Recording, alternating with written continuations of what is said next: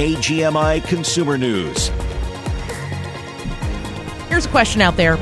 How did a 6-year-old flying alone end up at the wrong airport hundreds of miles from where he was supposed to be? CBS's Stacey Lynn doesn't have answers, but she's got the story. Casper's family dropped him off with a Spirit Airlines employee in Philadelphia. He was supposed to fly to Fort Myers, but ended up in Orlando instead. Maria Ramos is his grandmother and says the airline finally told her the gate agent put the boy on the wrong plane. They called me and they told me, I'm sorry, it was our mistake. I guess they looked at the cameras. And while she's happy he's safe, I want more, and I really want to see videos. Stacey Lynn, CBS News. Oh boy, that's got to be a parents, grandparents, and guardians' just worst nightmare. Doing a little bit of reading on this story too, there was some additional details. It took Spirit 7 days for them to admit to Ms. Ramos the mistake, that what actually happened in this whole situation. They also offered to refund her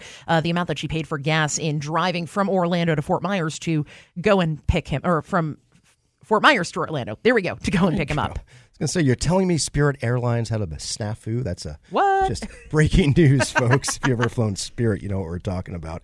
I'm actually a little skeptical about this. Yeah? 6-year-old kid accidentally ends up in Orlando. I have a feeling when he was dropped off the airport, he might have been thinking something like this. What are you going to do next? We're going to Disney World!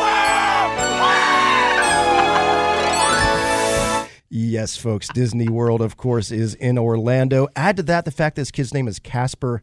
I think we've got a conspiracy on our hands here. Something that Spirit's going to have to investigate on their own accord. But nonetheless, or maybe he was trying to head to another flight, maybe Cape Canaveral, Florida. And it is going to be a busy night tonight over on Florida's Space Coast. So if the kid was hoping to head to Cape Canaveral, can't blame him. CBS's Peter King with more on what's happening way above in the clouds today. It's been delayed by weather and technical trouble, but SpaceX hopes to finally get its Falcon Heavy rocket off the ground tonight.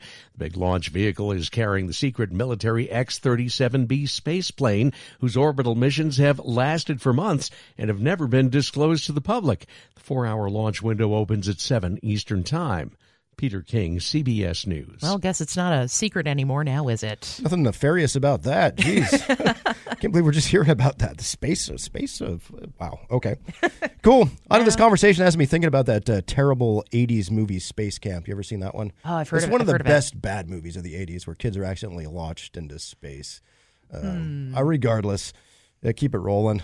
Keep launching those things into space. I hear we're going back to the moon soon, too. So. Fingers, I believe before 2030. I think that's the last time we checked up on that. But let's see, I don't know. Been there, done that, if you ask me. But let's get back there and check it out. Wait a second.